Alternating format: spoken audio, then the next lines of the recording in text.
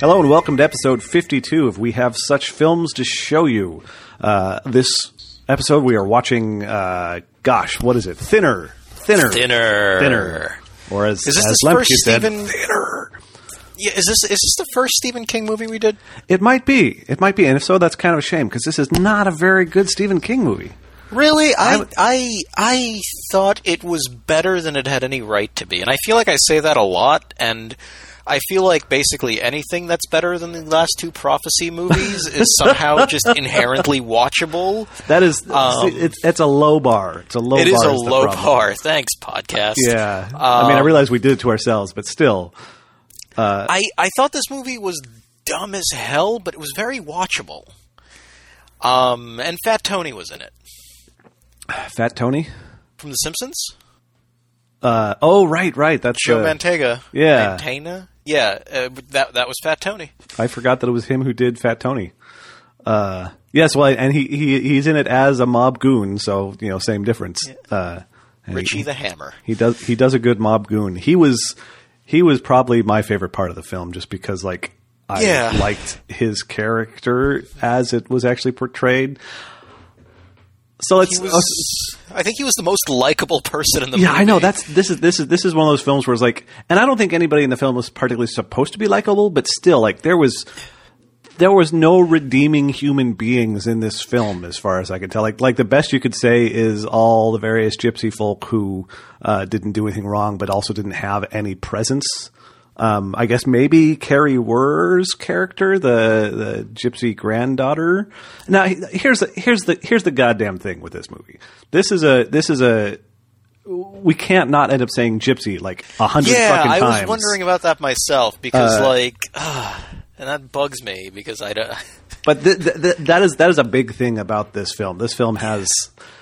I feel like this film has they a don't lot resemble, of problems. Real life Roma people in any way. They are the completely fictional kind of gypsies that you just get passed down in rumor. This is a movie that involves a bunch of gypsies, as in the people that Stephen King wrote into a novel while on coke in 1984.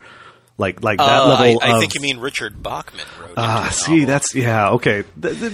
I'm more interested in the backstory of the narrative path that this took on its way to being a film than I am in the film I actually watched. I guess is part of what it comes down to. So yeah, Thinner. This film is technically Stephen King's Thinner, and it's made in '96, which I had assumed this had been made earlier and closer to when it came out, but '96 apparently. I remember for some reason, the ad campaign for this movie, I must have been in 6th grade, I guess, really, really stuck with me, which was the only reason that I, it was one of those horror movies that I would not go out of my way to see, but I was always kind of interested in for some reason. I don't remember why. I still don't remember why, but had you seen this, or was this just no? I've never seen this. Okay. I'd only seen the commercials for it many, many times because they were. Oh, this was a very, very. Intensely advertised movie when it was. I knew this movie existed in an abstract sort of way, and that was it. I knew nothing about it. I don't recognize the album cover. I don't recognize the movie poster, the video cover. I didn't know anything about the film. I'd certainly never seen any trailers that I can recall. So I really went in totally blind on this. I haven't even read the book, and I've read a lot of Stephen King, but this one I hadn't read. So it was really from a from scratch experience for me, and I don't think it benefited in any way from that. This was not a movie where, I'm sure glad I didn't know what I was getting into, because it's a very Stephen King. Shining. Oh well, yeah. I think we can call that half points. Yeah, that's true. It benefited from being the least Stephen King adaptation ever. We should maybe talk about other good Stephen King movies to do sometime, though, because there's some decent stuff out there. It'd be interesting to talk about. I was at a meetup, and somebody suggested that we do It, Stephen King's It. I'd be up for that. That'd be a very special episode, but I'd be up for giving it a shot. Giving it a shot. maybe not for the next episode, because I don't know if I can do 2 Stephen Kings in a row. But maybe next year we'll do that. That could be fun. Mm-hmm. Everybody can we can just sit around saying, we all float down here, Billy, for 2 hours. See, we can have such a conversation just about being scared of it or not. Yes, we should do it sometime. Let's be it so resolved. But for now, we're stuck with this one. And it's funny. I think we talked about you brought up the idea that's just off the top of your head a couple weeks ago when we were figuring out what we should watch next, and the conversation immediately somehow turned to a discussion of Running Man. Yeah. And the thing is, the Running Man is not like this is all whatever else you want to say. This is absolutely a horror film. This is absolutely a horror film based on a horror story by Stephen King. And The Running Man is a big, dumb Arnold Schwarzenegger goofy spectacle based loosely on a horror story by Stephen King. So it would be like totally inappropriate as a choice for this podcast if we're thinking about like genre thematic, relevance. But I feel like we would have had more to say about it than we might end up having to say about this. We certainly had like a 5-minute argument about it. Like over email and Twitter. Well, it's because, your opinion of it is incorrect. It wasn't as much an argument as me just trying to show you that you were wrong about the movie and objectively. Right. Yes. So I think we'll probably come back around to that. But for now, I guess we can talk about this movie a little bit. So Thinner. Yeah. The backstory on this for people who aren't Stephen King nerds is Stephen King got really big in the 70s, blew up into a very famous horror thriller author, he was Stephen King by then. Like he'd gone from being a guy who was writing in his spare time as a, English teacher living out of a trailer with his wife to being fucking Stephen King in a relatively short amount of time. Where his name is bigger on the cover of the book than the title is. Exactly, yeah. Like people are just buying it because, it's the new Stephen King. And so he ended up having, some sort of, crisis of creative integrity or whatever as a result of that. And so he published 4 books under a pseudonym, Richard Bachman. And it was like, the whole thing was like, well, I'll just publish this stuff as, which is kind of a funky thing. Anyway, I'd be curious to read more of the backstory of how that whole arc went. But the thing is, if you're a super famous author and you're writing under a pseudonym, you probably kind of have some connections that are working even for your pseudonym in a way that invalidates somewhat the experiment of, can I get away with this on my own? I thought the only reason that Richard Bachman existed was because the publishing house refused to publish as many books as King was actually pumping out. I find that utterly unbelievable. He was selling a lot of books. I can't imagine a publishing house saying, "You know what? We shouldn't publish more of your books and make a ton more money because I don't know. I don't like making bucket loads of cash. Let's make half as many bucket loads." But that could be me. I could be wrong. Wikipedia is backing you up. At the beginning of Stephen King's career, the general view among publishers was that an author was limited to 1 book per year, since publishing more would be unacceptable to the public. King therefore wanted to write under another name in order to increase his publication without oversaturating the market for the King quote brand end quote. Interesting. He convinced his publisher, Signet Books, to print these novels under a pseudonym. I stand probably corrected. In any case, so he's writing under Richard Bachman. Yep. And it's a secret for a while, and then sometime after Thinner, I think it was the 4th book came out, someone outed him. By some means or another, possibly contrived it in its own right. But anyway, so these were the Bachman books, and they were different from Stephen King. He was trying to write in a slightly different voice, and then years later, this is it's well known that Richard Bachman was actually Stephen King. So all the Richard Bachman stuff just becomes Stephen King stuff at this point. And now we have Stephen King's Thinner, when this is in theory sort of a Bachman book. And the thing about the Bachman books was they were shorter and a little bit maybe meaner than his normal Stephen King branded stuff. Yeah, like a little bit. King has this habit of being sort of there's a weird mix of his horror stuff, like the definite horror angle that drives a whole lot of his work, but also this sort of small towniness and a certain amount of nostalgia, Americana, sort of a sense of inhabiting the places people are that plays into his work too.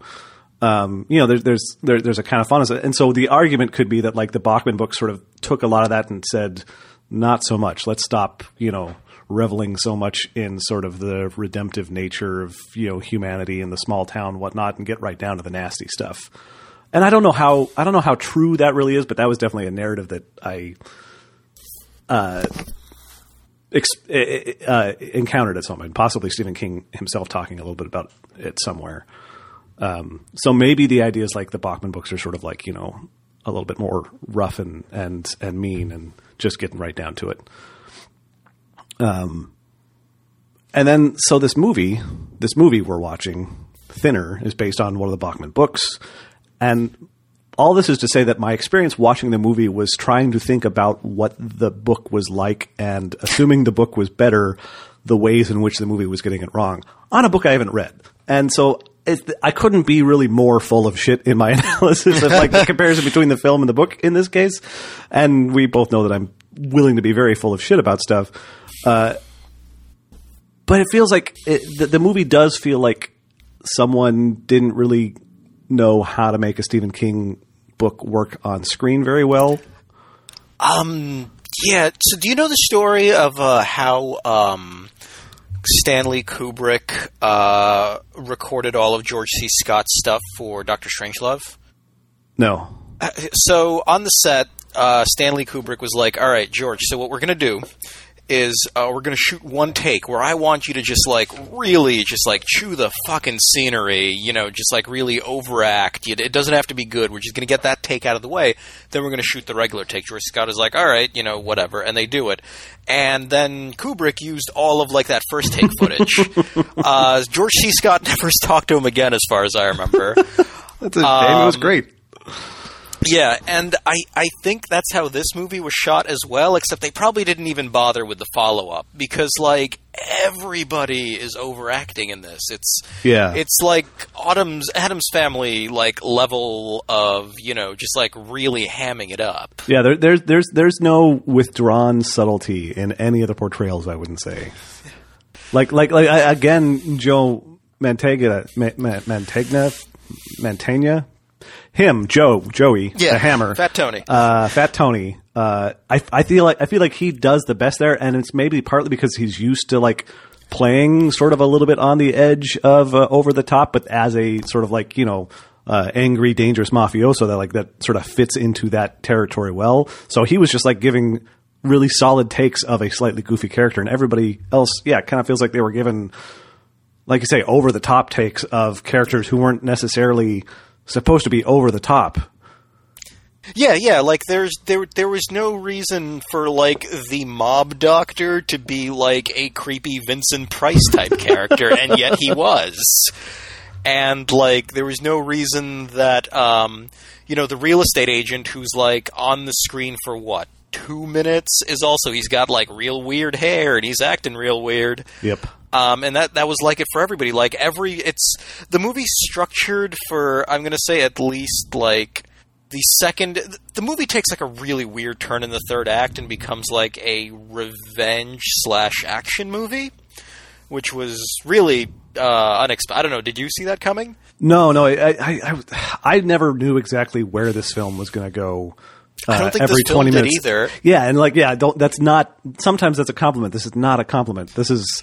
It seemed a film that just had a bunch of pieces and wanted to put them together. And part of it is, I suspect, again, based on my thorough non-reading of the story, that this may just be a relatively straightforward adaptation of sort of the plot movement of the story, in a way that would probably work a lot better on paper, a little bit unmoored from the need for an actual visual cinematic narrative thread. I could see that. Yeah, because it does it moves in weird fits and starts, and it swerves. I'm not sure how much time passes. Yeah, I'm not clear at all. Like this movie could have taken place over the course of 2 months or 3 days. Yeah, there's really no way to tell. There are occasional references to temporality, but when you have to manage the sense of how time is passing in a film based on things people say in passing about how time is passing, that's not a real good sign. So yeah, it's a bit of a. You know what this film played a lot like? A really well-budgeted episode of the 90s Outer Limits. That's exactly what I was going to say. Yeah, it's I almost wanted to say Twilight Zone, but it's not even. It doesn't have the Twilight Zone feel quite. But yeah, it's like a long episode of Outer Limits where they got a lot of extra budget and they got some extra time, but they didn't get any extra writing. They didn't. Yeah, and they got those same Outer Limits actors who are good enough to be in an anthology TV show, but that's about it. Yeah, it's it's a weird film. They spent $8.5 million in this, which is not a ton, but it's also not nothing. On what? I don't know. I mean, this 96. The gunfight, maybe? Presumably on the makeup to some extent. And well, okay, so here's the thing. 1996 this film was made. If this film was made today for the same amount of money, with the same overall like quality and whatnot, I think the difference is there would have been really pretty solid CGI effects for the emaciated period of the film. Yeah, they did a weird job on the effects on him in this, to the extent that I can't tell if they decided to stylize the entire movie so intensely just to make the special effects on him also look stylized instead of just poorly executed. I think it's so we've got a few different stages of the effects on this guy, and it's all practical effects. Start, it's all practical. The very start is that he is 300 pounds, right? And so I guess he's wearing a fat suit, right? Yeah. Yeah, and he's they've sort of given him a double chin and big cheeks, but it's really clearly wearing makeup, though. Yeah, there's no question it's a guy wearing a fat suit. And what do? You can do as well as you could do on effects. It's not like, Big Mama looked like, oh, that's really some large one. No, it's Martin Lawrence in a fat suit. That was Martin Lawrence, right? I don't remember. Anyway, we don't need to think about Big Mama too much. I guess then you had the Eddie Murphy side of it too, which was, I guess, a slightly, more refined approach. But still, a fat suit looks like a fat suit. You don't get the same look from someone who actually just has a natural, okay looking, human fat face as you get from weird fat suit makeup put on someone who's thinner because, hey, the title of the movie and the podcast, someone who is thinner but needs to be fat for a portion of the role. And it would probably be unhealthy to have someone actually gain 100 pounds and then lose 150 pounds. Christian Bale did it the other way. Yeah, well, and first he lost the weight and then he gained it back for Batman. Oh yeah, yeah, because he went down to 120-ish pounds, and I think he's a big guy too. So for The Machinist, and then I thought you meant just for Batman. I was like, I don't remember the part where he was horribly emaciated in Batman. No. He did it for The Machinist, right. And then bulked back, and then he did Batman right afterwards. And for Batman, he had to bulk up to be Batman. Yeah. So I think he gained about 100+ pounds of muscle for that. Yeah. Anyway, so yeah, they just did it with makeup on this, which makes sense because that's a whole lot more practical. But as a result, everything, at no point in the film did you not look at this guy, Robert John Burke, who played lawyer Billy Halleck. At no point do you look at him and say, oh yeah, he doesn't have some sort of makeup on to reflect his, and that's actually kind of a good thing. I was pleased that there was not just a magical, oh, you look great moment where he didn't have at least sort of some makeup effects doing, of that. Because if you lost a bunch of weight real fast, you'd have your skin doesn't just magically tighten up. You would have, sort of, if anything, it was a little too subtle, but still, they had the idea of sort of sagging loose skin even when he was at more or less his actual body weight. And I think they did a really good job on the fact that, so for a bunch of it, so there's a scene where he goes to get new clothes because he's losing weight and, he's momentarily happy about it because that's what he wanted, and the curse part, hadn't set in yet and he hadn't realized it. But he's losing weight so quickly that at no point in the movie are clothes sitting right on him. Yes. He's always, doing, the David Byrne big suit thing. And also, the actor, he's not a particularly good actor, but he was really good at making it look like he was uncomfortable in his own body. Yeah. And so, he's always just sort of he's walking around like he's a bigger guy, or, he's just and then he just starts breaking down. And I think he did a really good job physically representing a guy going through a really intense and unpleasant body change. Yeah, no, that worked fairly well. And it's interesting, that bit, and I really liked the costuming in that sense, which is funny because I realize the costuming in this case is just literally fitting the wrong size clothes on someone, but still it is sort of striking and effective. The whole movie, he's wandering around like some kid who borrowed his dad's coat. So yeah, I did like that, and yeah, I agree that the guy physically did a good job with the thing. It's hard to even give anybody a specifically, well, it's not too hard, but still hard to give anybody too hard of a time about the acting in this, because it really feels like a movie that must have been directed like a weird soap opera. Like, you know, like this cannot just be the director saying, well, I'm really looking for this and not getting it, because the entire cast is doing the same stuff. Like, you know, you want to say there was one person who actually, you know, was relatively understated in their role in this film, and it was Stephen King. And when Stephen King gives the most understated performance in your film, like, you know, or to put it another way, this is a film that has a good solid minute of like screen time and speaking role for Stephen King, and does not particularly suffer for it. That's the state the film was already in. You know, usually I would say if you're going to put Stephen King in your movie, that's going to be like that. Everybody rolls their eyes at the walk-on cameras. It's cute because, hey, it's Stephen King. But let's go back to people who can act. But I was like, I wasn't really sitting in that court scene thinking, yeah.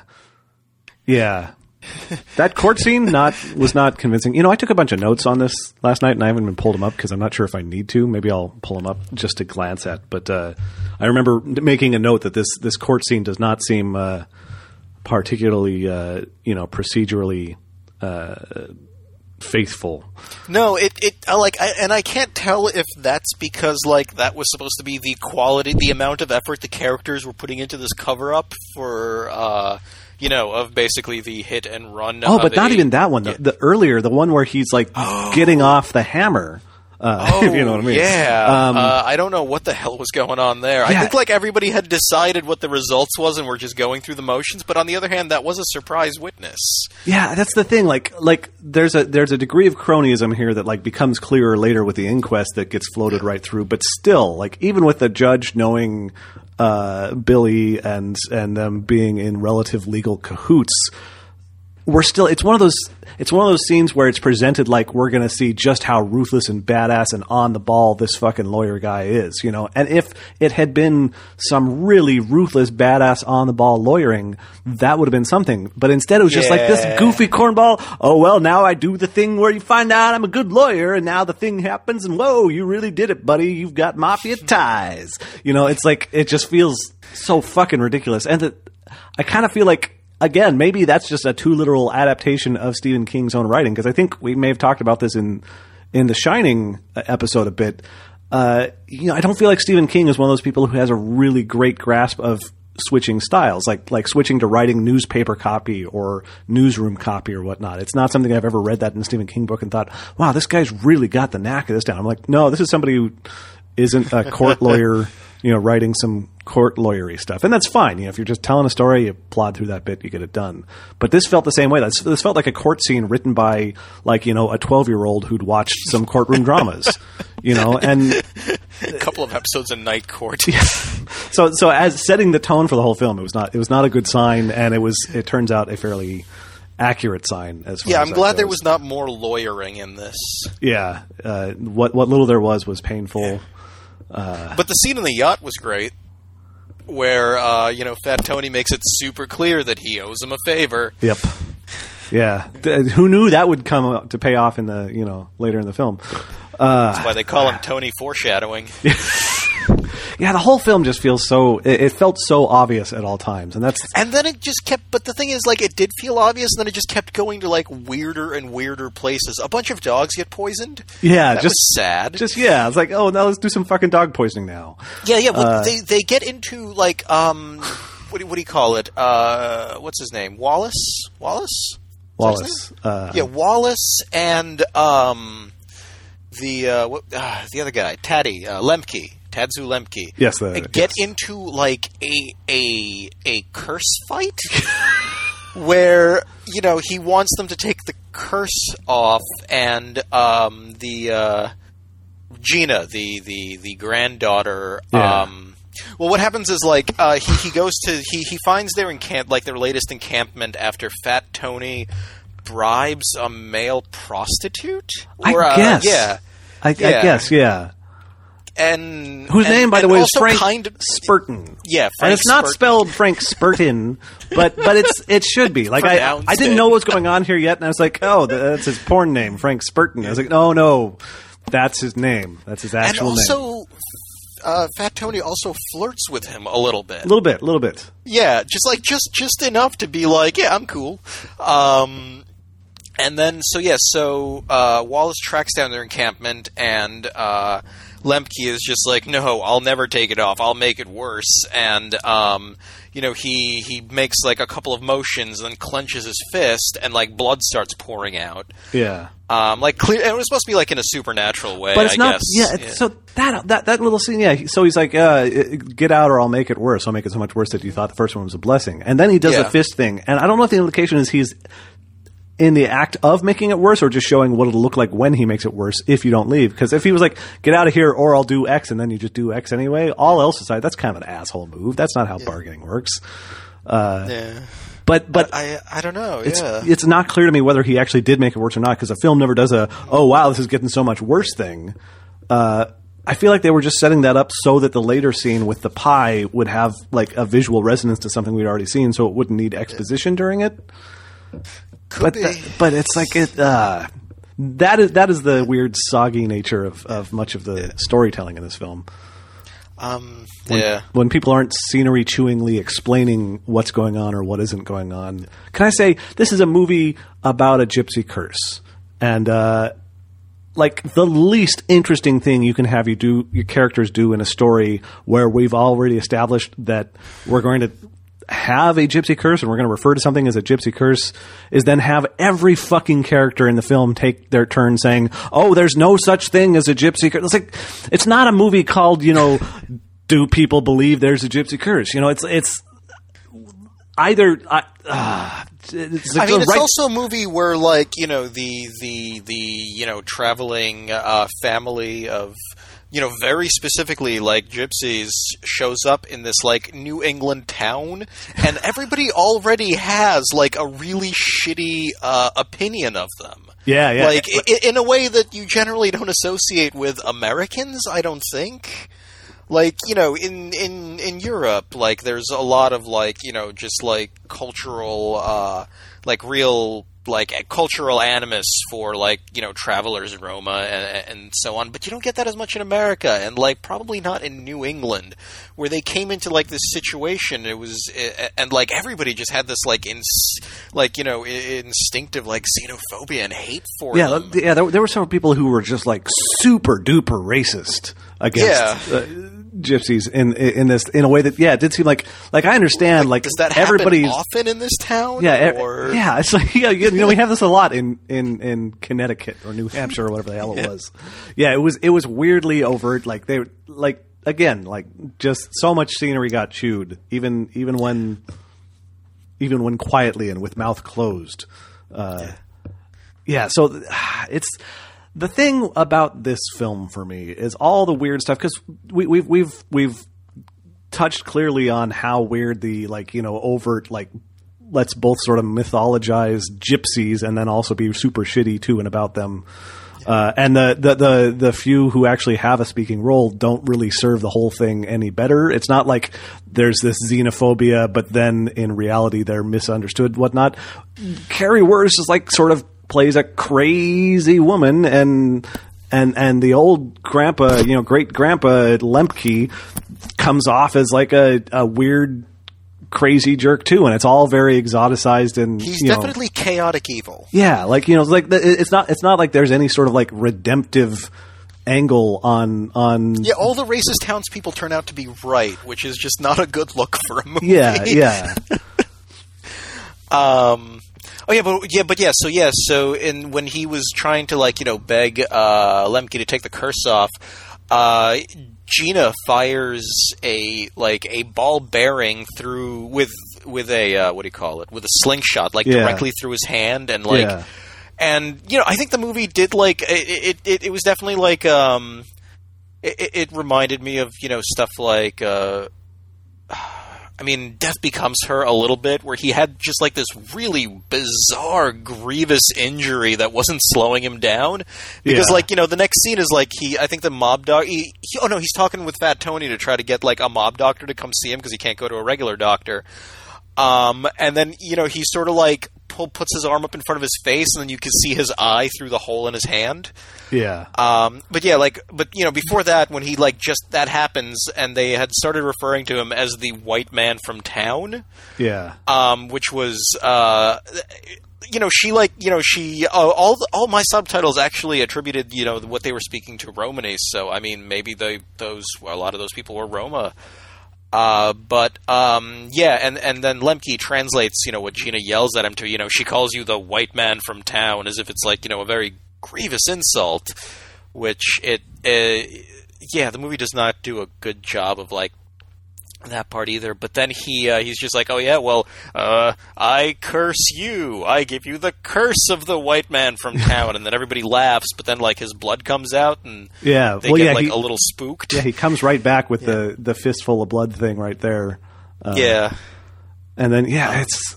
and then the movie turns into and then at this point, he is almost completely incapacitated. Yeah. Because his body is completely failing him. So Fat Tony takes over, and he he goes over there and he starts doing some commando Green Beret shit. He poisons the dogs and leaves signs, and then he does the Scarface shit with the AK-47 and. He just riddles the entire encampment with his magical 300 round machine gun. Yeah, and then they all shoot back. There's an honest-to-goodness gunfight in this movie. And then he kidnaps, Gina's husband, who is, Lemke's son, great-grandson-in-law. And then he, releases him on them, but then they all shoot him because they think it's Fat Tony. Yeah. That takes up, a solid 20 minutes of this movie. Yeah, it's a weird sidetrack for it to take tonally. It just really gets away from the story itself. In a way, maybe this is something that in the book just sort of clicked, because I feel you can sort of have that sort of... Halleck, his name's Halleck. Yeah, Halleck is out of the movie for a solid 20 minutes. Yeah, he's just sort of... Yeah. Dying, I guess, yeah. And then the pie. So, yeah, this... So the resolution is this, I guess basically Old Man Lemke cries uncle, and he says, okay... I'll meet you and we'll solve this. I'll take the curse off you. And then he explains... You've terrorized my family enough. All right. Now I respect you. So he comes out and they have Halleck, our large and then not large man, bleed into the pie. And the old guy explains that, you can't actually get rid of the curse. You can just transfer it. So suddenly we're watching The Ring... and then the pie moves. It's a Cronenberg-y little... Yeah, after he doesn't, prick his finger and bleed on the pie. Lemke, shoves a knife through the hole in his hand from the ball bearing. Yeah. And, blood gushes out of the pie, and then the pie starts moving like it's in The Thing. Yeah, no, it's great. It's a weird little out of nowhere gross effect that, has no place really in this film particularly. But this is the film it was in, so okay. The film had a lot of... You wouldn't expect this film to be a big special effects movie, and it wasn't. But there were a bunch of very, very explicit special effects shots in it. Yeah. Yeah. But yeah. The pie so the pie. Gurgling and moving of its own accord was I like that detail. Yeah. No, that was I enjoyed the pie for its own sake. Pie gets the MVP from the cast of this film. And then, the ironic twist. So Halleck takes the pie home. He comes home, and he finds there's a ongoing subplot in this movie that he is mad at his wife because he is being cuckolded by his doctor. Yes. I think that's an important part of the whole pie thing. His doctor movie also just sort of throws in there. Yeah. His doctor is also a member of the local old boys legal club / golf enthusiasts group. Yeah, there's just a white men who run the town club in this town. Yeah, exactly. And they all golf and then shower naked together afterwards. Which maybe that's a thing people do after golfing. I don't know. You can certainly work up a sweat golfing if it's sunny out, I guess. But anyway... Yes, so he comes home with a pie, and the thought is he's going to kill his wife by feeding her the pie and causing the curse to switch to her. And he takes pains to make sure his daughter spends the night somewhere else to not witness any of this. And so, of course, the daughter ends up having eaten some of the pie too. Although I don't totally understand how this works, because his wife wakes up dead next to him after having eaten pie the night before. Like, she is a weird, desiccated, gross corpse. And his daughter, who ate presumably the same amount of pie at the same time, looks perfectly happy. She had some pie for breakfast. No, they ate. Did she? She specifically said she had some of that pie for breakfast. Well, breakfast pie, but did she have it for breakfast? I thought she and her mom sat around eating pie together, was the implication. Maybe her mom... maybe they suddenly... This is dumb, but I think what happened was that her mom was eating pie. The daughter came home. The daughter didn't take any pie. They talked, had a good talk, got back on good terms. Daughter went to bed. In the morning, the daughter ate some pie for breakfast, leaving her alive. I will accept that explanation, as stupid as the whole thing is, as at least, okay, I can accept that sort of works. But that it requires that explanation to work is... Yeah, and then he realizes his daughter's eating the pie, and he's accidentally, killed his perfectly innocent daughter rather than his terrible whore wife, and so he's going to eat some pie to kill himself. And I think that's maybe how the book actually ends, based on just a reading of a synopsis. I think maybe he eats some pie, but we got to have a twist. So the doorbell rings, and there's the doctor who cuckolded him, or. Acting very suspicious. They never actually confirm that theory. What if these two actually weren't even having an affair? It's hard to say. I think the implication is they were, but at the same time the film doesn't go there. But the film doesn't seem like the kind of film that's interested in really actively exploring the question of doubt. That's the thing. Like, the rest of the film isn't like, but is it true about anything? Everything that's true is really obviously true.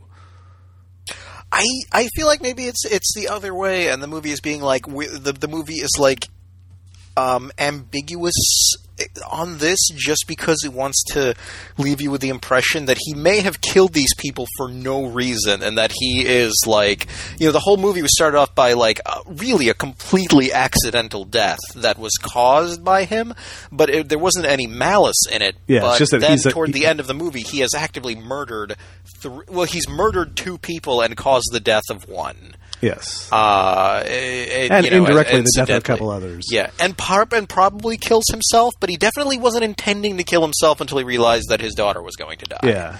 So he was just going to have murdered his wife. And then they would discover her horribly weird corpse up in bed, and, it's like, and I like that he made out with, like, the hideous corpse. I wasn't... that was... Here's the thing. If you have just gone to great pains to feed poison pie to your wife who you want to murder, and it involves transferring a curse off of her and to you by getting her to eat the poison thing that contains your curse, and then you make out with her a little bit and can taste the thing she ate, haven't you already kind of fucked it up? Like, at that point, you kind of just ate a little bit of the poison thing that I don't know. You just fed her to... I think there's a threshold to the amount of it you have to eat for the curse to work. Why do you think that exactly? Because otherwise every single atom of the pie structure would be cursed, and anything that was let loose into the air would immediately start killing people so if it just, right. As particles naturally aerosolize a little bit, like, people would just be slowly getting... I accept that. At the same time, I'm not sure where we should put the threshold.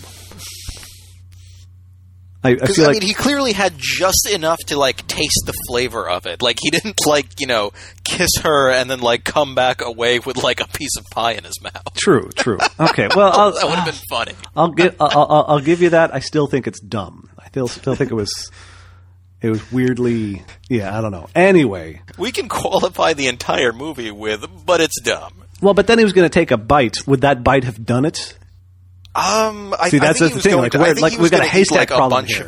I think he was going to start with a bite, but I think he was going to eat a bunch of it. Yeah, but we only had the figure of a bite to start with, so I don't know. Yeah. But here's the question: was he going to kill both Mike and himself, or just Mike? I don't know. At that point, maybe he could just take the rest of the pie and go around and say, "Hey, I'm so much better." 5 or 6 other people that he wants to murder horribly. Because at that point, it's in for a penny, man.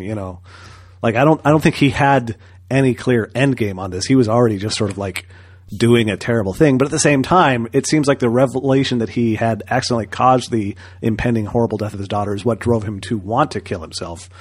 So that seems like a change. So he wasn't already thinking specifically about killing himself in a way that we could, make any sense of.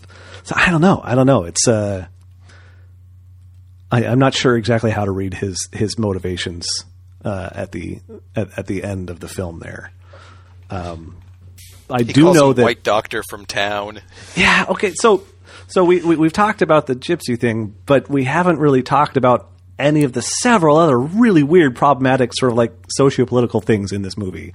And one of them is this feels like a film that is trying to it is a film that is in the text of it playing very directly with the idea of,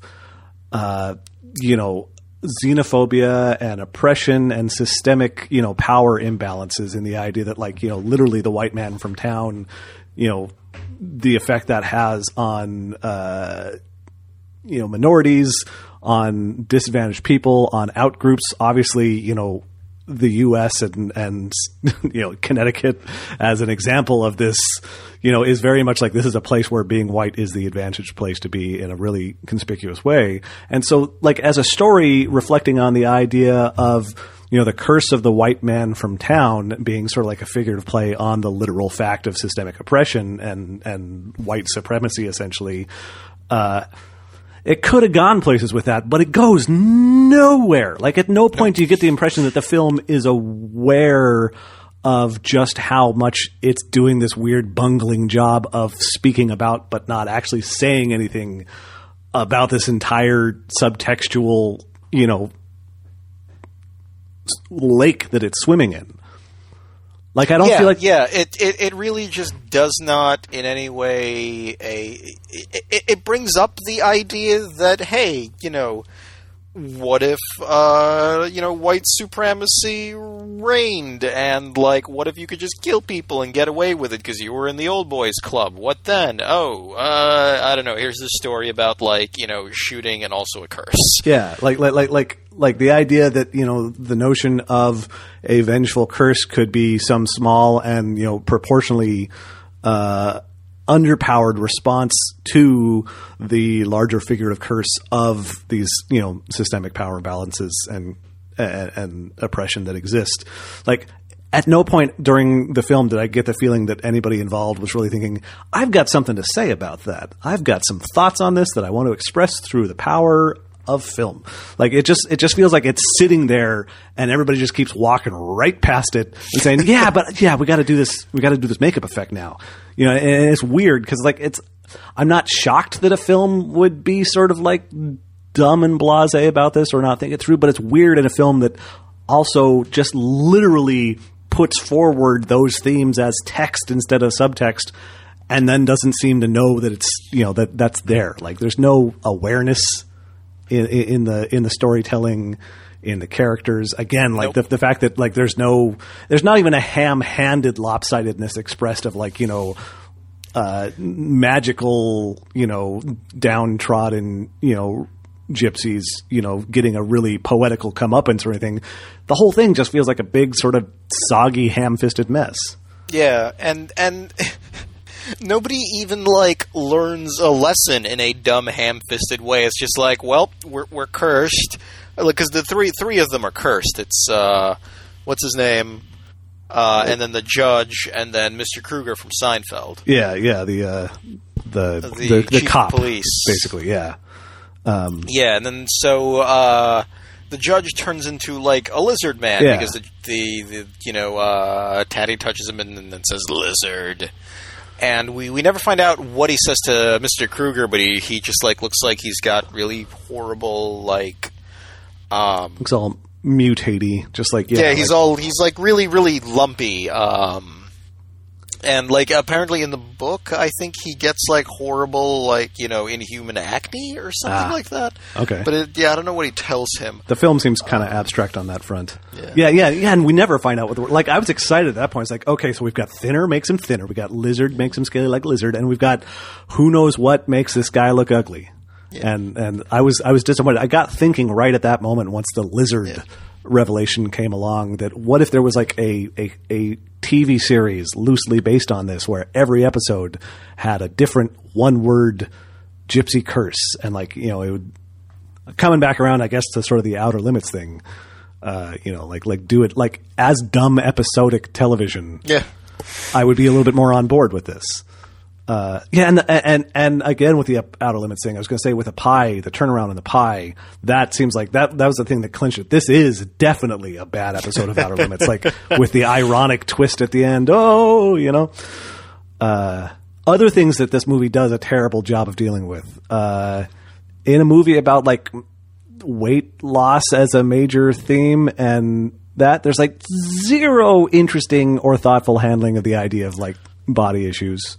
But there's also not like a lot of fat shaming, which was I realized, like, I was just like, was this like a really bad idea? Because this movie is going to be like super like fat shamey, but it wasn't. Like, I mean, people are shitty to him about it, but they're clearly shitty to him. Yeah. And also, like, the people who are concerned about it aren't concerned with the fact that you know, he's fat. They're concerned with the fact that he's not healthy. Yeah, or that he's struggling to actually, you know, diet successfully. That is an interesting point. There's not. It feels like there could have been a whole lot of like, "Hey, you fucking fatso" stuff that doesn't show up at all, which is kind of interesting. He does at some point manage to body shame his dead wife at the end, which I thought was interesting. Like, one of the last things he mutters to or about her was something about, hey, she's down to a size 6 again. Oh, a size 4 yeah. Like, his wife is totally a skinny, very fit, pretty woman. Like, there's no way anybody in the film would have been like, oh, well, you know, she's carrying a few extra around. No, she was a pretty skinny lady. Like, there was zero there. So, like, the fact that he's managing somehow at the end to be the person who's like, you know what this film needs, though? It really does need some fucking body shaming. You know, yeah. That's when it comes up, which is weird. And, like, at that point, like, there's no way we're supposed to be thinking this guy is a good guy. Obviously, he just curse murdered his wife after everything else he's done. But it's also not like some big turn where he's, like, turning out to be shittier than we expected or anything. So it's just like, oh yeah, let's throw in, and so that's where it shows up, and it is an odd thing, you know, like the one person, like the one person who would have been the target of any weird shitty body shaming if we'd expected it doesn't really get it so much, and then just out of nowhere we yeah, but women, you know how they're obsessed with you know, their figure. So yeah, it was a weird sort of like that. That's how it shows up. There's an extended dream sequence in this movie that becomes really apparent that it's a dream sequence, and I just got so bored when I realized that. Yeah, like they stopped making it. You know, like, I mean, there's dream sequences, like, in movies that are supposed to be, you know, like, only at the very end is just like, oh, thank God it was all a dream. And then there's dream sequences that are really obvious all the way through, and then but it's okay because, you know, they're in some way, like, weird or psychedelic, like, you know, the ones on, like on The Sopranos, all the dream sequences there, like, you weren't really, you were aware that what you were watching was not, like, the real world of the movie, but it was so weird that it was compelling. And in this movie, they fucked that up. They made it pretty clear that it was a dream sequence about halfway through the sequence, and then they just didn't do anything interesting with it. Yep. Or, you know, like, the weirdest thing that happens is that, like, so how does it? So he's at a carnival. He tracks him down to a carnival. He finds a poster for a carnival. He goes to the carnival. He finds Carrie Wurr and old Grandpa Lemke sitting on stage, and old Grandpa Lemke is like maybe doing like he's doing Guess Your Weight. Right. And so he immediately starts chewing up scenery about how he doesn't even need to, you know. He doesn't. The guy doesn't need to step on a scale because he knows that he weighs like 152 now, and tomorrow it'll be 148, and then the next day we don't want to think about the next day, do we? Yeah. And then does he run away?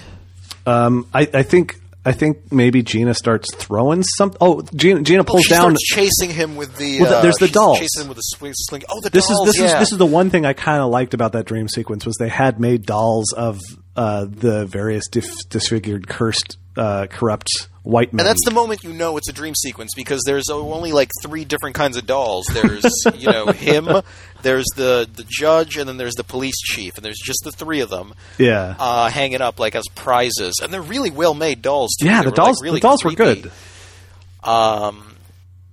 And then she chases him out of there with her slingshot, and then that's when the judge picks him up. Yes, the judge pulls up, looking all lizardly, and says, "Get in the car!" And Carrie breaks a window with a slingshot. Was that CGI or was that practical? Because I think that might have been CGI. Was it? I don't know. I thought it was practical, and they just glued a bunch of shit to his face, and some of it not super well. They did a pretty good job on that. If that was what. Yeah, no, he looked gross. It was nice. Yeah, and then he ends up it turns out that he's crazy, and they end up going head to head against a truck. That somehow magically Old Man Lemke has gotten into and is driving from across town. So I was like, oh, okay, yeah, this is... Yeah, and then the judge is he doesn't let, what's his name, get out, and then he just sort of lets the truck T-bone him, and then another truck comes from the other way, and that one's being driven by Lemke too, and then he wakes up. And then it turns out, after he wakes up, it turns out that the judge was out driving and got smashed by a truck. Or drove into a fuel truck. And that's the thing. Yeah. I don't know. Was, is the implication that the judge drove into a fuel truck on purpose? Because, I think so, because that's what happened in the dream. He definitely drove into that truck on purpose in the dream. It seems like a shitty way to try and commit suicide, is all I'm thinking. Yep. But then he's talking. So our hero is talking to the judge's wife, who in a previous scene has been established to be sort of nutso about the whole situation. Anyway, gave him a drink and then got herself another drink, which is good, so that she'd have that to throw in his face later when they had a big argument. She on the phone, she relays that the judge drove into a fuel truck, and then says this thing about worked out well for him because he always wanted to be cremated. And yeah, it was a dumb line, but I was watching this with Angela last night, and I think she's right on that this lady probably was using that line all fucking day. Everybody she talked to, she's like, finally, I've got something witty to say about my dumb dead husband. Ha ha, Yeah. I mean, that was a brief moment when the movie just straight up descended into camp. The cremated line. Yeah. Well, and there, and there's a few over the top lines that just don't sit well with the film if the film was trying to be good, but if the film had been trying to be something more overtly nutty, would have been just perfect. I mean, a lot of his lines, Wallace, God damn it, I do not remember the name of either the main character or the actor that plays it. Yes. Billy Halleck. Billy Halleck, yeah. He does deliver a lot of really weird lines while doing the Kubrick stare. And I don't remember any of them because they were just memorable enough for me to remember that they were good. Not enough. One of his late lines in the film is "Get an even's also what it's all about, you bitch," which I don't even that had to be a callback to some other line. But I don't know what that line was because it wasn't memorable. So instead, this is just a really conspicuous a complete line. Non sequitur. Yeah, because somebody said something to him right beforehand, and he replies with that, but that is in no way a reply to whatever was said to him. Yeah, maybe early in the film, being healthy is what it's all about is something she said to him or something. Who knows? Because I certainly don't remember. So it's she's got that line early on. His wife about what are you trying to do to me with these terrible smoothies? Or whatever, and it's the same thing I was doing in the backseat of your car all those years ago, proving my love to you. Yeah, they said that right in front of their daughter. Yeah, which was the daughter, by the way, a fucking emotional roller coaster of it seems like for the first half of this film, this daughter would be nothing would make her happier than her dad actually just fucking dying. She has no nice expressions. She seems to really actively dislike him. I guess maybe there's a moral disapproval of his legal work, but it's not we don't get anything out of the daughter. We just get a bunch of glowers and gloomy teenager stuff. And then later in the film, she's just the happiest, most loving daughter ever, just in time to be, killed by cursed pie. Yep. And it's like, the film doesn't do enough with that character to have a reason for us to have a roller coaster with that character. The sexual politics of this film are really weird. Like, not that there's a lot of it, but basically there's mostly his relationship with his wife, and then the is it or isn't it cuckolding side plot. And the thing is, he gets kind of shitty at her about having given him a blowjob, which is what causes the whole accident. So they're driving along, and she starts touching him and then giving him a blowjob while he's driving along in the car. And then he's distracted, and that's why he ends up hitting the old lady, and that's why the curse happens and whatnot. But here's the thing. He ends up sort of blaming her as not just like being partly responsible, but also not being cursed, even though she was, part of the causal chain of events that led to the cursing happening. Right. It's really unclear to me whether we were supposed to think that he was being particularly mean about that. Like, I don't know if the film wanted us to think that he was being gross and unreasonable, or if there was actually some merit to the idea that, well, you gave a blowjob, which is a terrible horror thing to do, so you deserve to die as well. Like, I really don't know that the film wasn't trying to say that, essentially, with his character. I can't tell, but I don't want that to be true. I don't either, but like, can we make a defense of this film that seems coherent that isn't true, The movie doesn't seem to go out of its way to be sexist enough that I think it would be justified.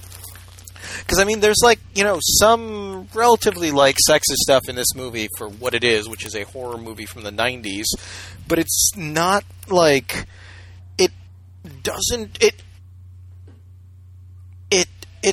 the women characters in the movie, they're not treated great, but it's also not in a justified way, which is why I think we're supposed to sympathize with the wife, which is also why I think they left the whole cuckolding thing ambiguous, was because I think we're supposed to acknowledge the fact that it's just him that's crazy, and everybody else is trying to look out for him, and then he murders them. But that's the true horror story part of it. Yeah, but it doesn't do a good job of communicating that either. That's the thing. It's hard to give it credit for that, because I feel like if the film really wanted to play with the idea that he was boxing at shadows, but wanted to let it be sort of ambiguous, it could have done so in a way where it collapse some of that ambiguity later in the film. Whereas all the way through the film, it keeps giving us this but maybe they really are fucking around behind his back sort of thing. So it's not like there's a clear realization that, this was, this guy, imagining things and doing terrible things because of that. It's more like, maybe not. I don't know. But it killed her now. So, okay. It doesn't track that line in an interesting way. It doesn't offer anything to really chew on. It just says, hey, maybe we won't tell you. Maybe they were, maybe they won't. Everything you see suggests that they were, but at the same time, we don't quite show you enough, so maybe they weren't. Yeah. It's like, I don't know. It's a badly told, campfire story as far as it goes. He does at one point sass her about blowjobs, which is sort of weird. Like, it's presented as some sort of nasty soap opera dialogue exchange. I don't even remember exactly what the context was, but something about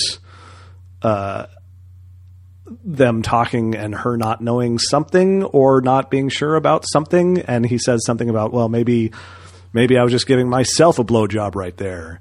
And then she says, that's a horrible thing to say.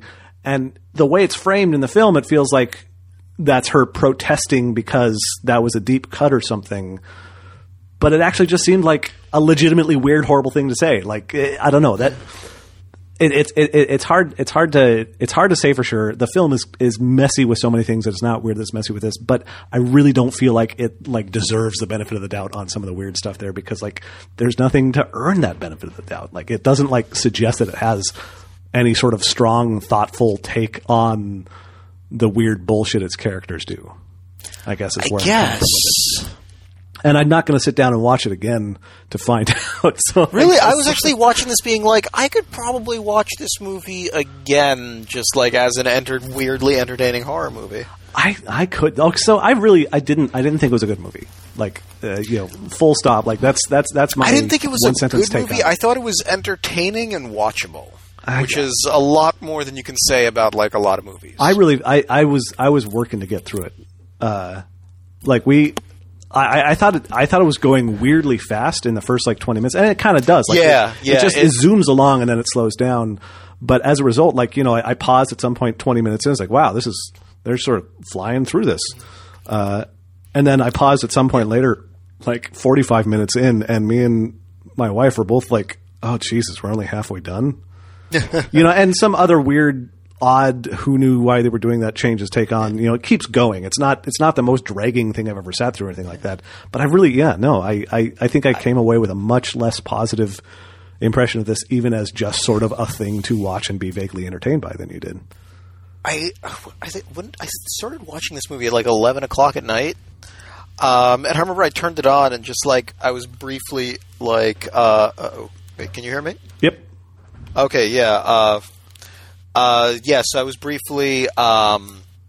I was just like, oh no, am I going to like? Is this movie going to be like 2.5 hours long? And I paused it just to see how long it was. It's like, nope, it is 83 minutes. It doesn't even hit an hour and a half. So yeah, it's nice and compact. Even if it's paced poorly for the entire second half of it, I'd say. I feel like it was paced poorly for the entire film, just differently poorly. Like seriously, like the opening too fast 20 and then too slow. Yeah, like the opening 20 minutes of this like cover what should have been probably like an act and then some in terms of it, which I realize for an 83-minute movie, 20 minutes is close to an act, but yeah, no, it really feels like the movie gets going by introducing this character, clumsily suggesting that he's a really great, if, sort of vicious lawyer willing to work for someone he knows is dirty, establishes that he's, yes, indeed, out of weight, trying to diet. Everybody knows he's trying to diet. He's lying to his wife about his eating. He is unhealthy. He is a little bit crooked, and so are other people in town. And then, like they have the dinner, they're coming back, the blowjob, the hitting the old lady, the inquest. It gets through this stuff pretty quickly in a way that feels like, and then we get to the weight loss, and the weight loss goes from, hey, I'm losing some weight and that's great, everybody's proud of me, to, fortunately, relatively quickly, oh, maybe there's something wrong with losing weight this fast. But all that, like that was like 20 minutes, maybe? Like that whole thing? Like there's no... Like I feel like the story could have started by really just establishing more interesting and detailed characters in the setup for the big, terrible thing with the accidentally killing the lady and then the curse happening, and then sort of slow played the dawning realization of horror as the weight loss thing perpetuated, and then sort of wrapped it up in the third act. But instead, I feel like it handled all that up until like trying to really do something about it, like in the first 40 minutes, and then he's on a jaunt around the country to try and find the gypsies to uncurse him for the rest of the film, and that's where we end up with like Fat Tony's little sidebar thing for being a mob enforcer for 10-15 minutes while the main character disappears. It just felt really, really weirdly laid out time wise to me and pacing wise. Yep. That's, yeah. Yeah. So yeah, this movie, yeah. But, so Running Man, I feel like I should have watched Running Man, because I feel like we should talk about this a little bit. I haven't seen it in several years, I think. Yeah, but you've seen it. I mean, anybody else has seen it? It's an Arnold Schwarzenegger film in which Arnold Schwarzenegger plays the protagonist who is a contestant on a dystopian future reality television show. But he's also like a rebel double agent, because there's this entire framing device in the movie about like an oppressed populace, and like this game show figures into it. Like it's like a Hunger Games sort of thing. Yeah. Where like at the end he wins the game show, but then he also like starts the revolution. Yeah. Now, the thing about The Running Man is it's another Bachman book from the same crop as Thinner, and it is a sort of dark, grim story about a guy who goes on this reality TV show. He manages to infiltrate it, and he goes on it, and he runs. You know, he's presented, you know, basically trying to escape the inevitable capture and death by the game show's agents. And then there's a big sort of thing where he's actually trying to do something terrible to the system itself in the end. But other than that, has nothing to do with the movie they made. Like, nothing. Like, that general plot arc and characterization is there, and that's it. Like, the Arnold Schwarzenegger film is this weird, goofy, spandex-filled Smash TV thing that, like, is completely, like, unmoored from the story in terms of, like, tone and characterization and plot direction and whatnot. The book, for example, ends instead of with him triumphantly launching the revolution after making his way through the TV set and back to confront the host or whatever, I think is roughly how it goes in the movie, with a lot of quipping along the way and some really goofy costumes for the villains. In the book, he goes on the run, desperately, like, moving from place to place out in the world at large, you know, becoming injured. Eventually, he manages to get on, I don't remember exactly how, an airplane, like a 747 or something, and fights his way very doomedly into the cockpit, like trailing his entrails behind him up the aisle, and drives, like, flies the plane into the building in which the show's studio is. You know, this is a fair. So, like, this dying man, his entrails hanging out, suicides into the side of a building with an airplane, versus Arnold Schwarzenegger launches the revolution in his spandex outfit. Like, tonally, completely different things tonally. And I liked the story. Like, I read the story, and I read the story before I saw the movie, and I saw the movie at some point. I was like, oh my God, what the fuck is going on here? And yet, for all that, and as much as I will give Running Man the film shit for being so terrible, I would be more interested in watching The Running Man again than ever watching this movie again. Like, it fails utterly to do what this film probably did to a fault, which is be an adaptation really directly of the Stephen King story underlying it. But it's definitely, I think it's definitely a more fun, goofy thing to just watch for being whatever the fuck it is than this thing was. Is a weird sort of way I want to put them side by side. But then again, I haven't watched it recently, so if I watch it again, you know, maybe I'll be super fucking annoyed again. Well, let's not do an episode for it, but maybe I'll just watch it. Yeah, just watch it again. Yeah. But yeah, so that's sort of putting these side by side. I think, you know, the other two Bachman books, one was Apt Pupil, I want to say, and they made a film of that a while back, where a kid sort of... Which one? Apt Pupil. Yeah, Some kid gets to know old Nazi, and criminal things happen. Something, yeah. Yeah, they definitely made a movie out of that. And then I think the fourth one was The Long Walk, which is sort of like a marathon walk to death competition where the last person standing after a days-long nonstop walk wins. I don't know if they ever made a film of that. That one creeped me the fuck out. That was a good story. I remember when I read it. Isn't there some sort of a contest where everybody has to touch a Jeep and the last person to touch the Jeep there is. Wins it? That is a real thing, yes. So they made a documentary about that, so let's assume that's just the adaptation. I think that's Last Man Standing. Might be the name of that. But anyway, not the apparently Tim Allen American sitcom from ABC. But anyway, bit of a diversion. But I don't really have anything else to say about this film. Yeah, I'm pretty okay with leaving it off here. I do want to say I would suggest people watch it. You would not. I don't think this is the worst thing you could do with your time, but I don't think anybody's going to come away from this thinking that was a good film that was really worth my time either. Like it's right in that weird, soggy. If you want to watch a movie that's not really great but has some interestingly bad things about it, yeah, it's fine. Yeah, like it's no Tommy Wiseau's The Room in terms of quality on that front, but there's some stuff that's at least memorably sort of bumpy, I guess. And The Pie is pretty good. You know, maybe just someone should make a 10-hour loop of The Pie and put it on YouTube. I'd be okay with pie that. Now. We didn't not cursed pie, but I don't know if we actually we've said her name and we referred to a bunch, but I don't know if we very clearly declared, because it's been a while since we've seen Carrie Wurr in anything. But Carrie Wurr, Gina, the young gypsy girl, is totally from Prophecy 4 and 5 and from Hellraiser Deader. She was like, that's her. That's Carrie Wurr. So that's why she looked so familiar. Yeah, I was so excited, and then she was terrible in this. She was really bad. Possibly the worst actor in the movie. Yeah, and again, like, I don't want to say that like it's because she's bad, because she was better in films elsewhere. So I kind of feel like she was given this and directed this, and this is what happened. But it was bad. It was real bad. But she also had that hunk of a husband who, unfortunately, we didn't get anything from except for a couple shots and then him getting murdered. His name was Gabe. Gabe? Spelled Gabe.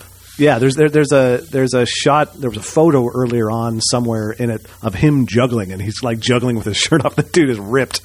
Yeah. But then we see him in a couple shots later, sort of hanging around with her, and then he gets shot to death after being knocked out and tied up by Fat Tony. But there's also something in the timing of the scenes with Frank Spurton showing up. Frank Spurton. It's Frank Spurton that I think Frank maybe went poking around or something and was confronted by them or something. I think they realized that he was their lookout, and then they murdered him. Okay, yeah, because I didn't. They ripped out his eyes and they stuffed. Oh, right, that's what happened. The head of a rooster in his mouth. And Fat Tony says he was a mook, but he was my mook. Which again, that guy got kind of okay dumb throwaway lines. But I have the theory that there's a deleted scene in there between them finding him and them murdering him and sticking a rooster in his mouth, where they just had a threesome. I think there was like, that's the porn version of the film, is the exact same film, but also with a 5-minute sex scene in there with those three. I'm okay with that. I did make a note at one point when Carrie Wurr gets shoved into a ladder in the barn or shed or whatever by Fat Tony. I wrote, she just got a mob-style runging. I felt pretty good about that. Oh, yeah. Fat Tony carrying around a fake jar of acid and a real jar of acid. that was quite a thing. The big reveal is that he's got a second jar on him. So, yeah, what happens is that they basically, like, he poses as a cop and he gets Gina to follow him into, like, a barn or something. And then he pulls out this, like, little mason jar of, like, white liquid, and then he throws it in her face, and he says, "That's acid, bitch." And then it cuts back, and then he's just like, "Haha, you just got a face full of what was it? Like cleaning fluid and baking soda, like baking soda, like soda pop and something. Yeah, soda pop and baking soda, or something like that." And then he gets this, and then she's about to attack him, and then he throws her. He smacks her. Oh no, he just sort of like tosses him off her, smacks her head against the ladder, and she gets like a head wound, falls back down. I'm just like, oh, is this like the movie going to like take like another turn now, where like they accidentally killed her, and now there's things are going to go really bad? It's like, nope, that's not what happened at all. She just has a head injury, and then he's just like, and then he's sort of like, I guess, pins her down. Then he takes this other jar out of, like, much fuller jar of black liquid, and then he pours some next to her, and it's clearly real acid. Then he puts it, like, on top of her head, and then they get away while she's, like, trying very slowly to remove it without spilling it on herself. Which, I thought was a pretty good scene. But also, yeah, he's carrying around a fake jar of acid and, like, a much more perilously full jar of acid. Yeah, in a glass beaker, Yeah, so. Yeah. You think you'd put more of the fake one in there, and then just enough of the real one to do the job, and not to like fall and kill you, or burn your feet off if you drop it. Yeah, that whole scene. I'm not I don't Richie know. the Hammer, yeah. so he knows what he's doing. Do we ever find out what happened to him? The synopsis of the book suggests that like they killed him. But he just sort of disappears from the film, I think. So he gets to show up, do some terrible things, and then disappear again, I guess, is the way the narrative. Yeah, he does all that bad stuff, and then what's his name has to sit down with Lemke. Yeah, and then pie, that's it. And Richie's out. Richie's back to his yacht. So I guess they're just even. I also want to note one other thing. Two other things. One, Billy Halleck at one point angrily throws a chicken. Like a chicken carcass. He's eating a. He does. He was like very Kevin Spacey, American Beauty. But, yeah. but less so. Yeah. And then when the judge's wife is relaying this whole thing with the lizard thing, she actually shouts, "It's evolution in reverse," which made me think of every bad Star Trek: The Next Generation episode that involved evolution in reverse. Oh, there was a Voyager one like that too. Yes, there was. Paris goes to warp 10 and starts devolving. Yeah. There a couple of cast members, Paris and someone else, end up devolving into lizards. And I don't remember. Maybe it was implied that they even mated as lizards. But I don't know. And then everything's okay. But there was also a Next Generation episode, I want to say, where people were sort of quasi-regressing or something. And like Picard turned into like a scared monkey. Like not literally into a monkey, but like I think that was his thing, was like some of that human, primate DNA was driving him into more of a fight or flight monkey mode or something. I don't know. Anyway, it's evolution in reverse is what it is. Anyway, yes, that was that movie. That was a movie that we watched, and yeah, we should. I hope everybody enjoyed this podcast more than I enjoyed that film. Anyway, we should. Do you think we should do like a Christmas themed movie? Should we go see Krampus? When's that coming out? Is it out? I assume it's coming out for Christmas. Let's find out. Or there are a number. I was hoping to get an episode in before Christmas. Maybe we could probably pull that off. What is it today? The 6th? Yeah, we could probably figure that out. Usually we discuss this stuff often. Yeah, but I figured let's throw them a little teaser. I don't know when the fuck it comes out. How hard can it be to find? It's already got a box office totals. Oh, it came out today. Oh, yesterday? Okay. 2 days ago. Well, all right then. Well, maybe we'll see Krampus. We'll just say it right here and now. We'll do Krampus at some point here. Adam Scott, Toni Collette. Yeah, I expect to be disappointed by this film, is what I expect. Like, I expect I'll both have a good time and also be kind of like, I love Adam Scott. I don't know if this is a great role for Adam Scott based on the trailer. Like, I would not seen Adam Scott in anything but GIFs. Well, have you Parks and Rec?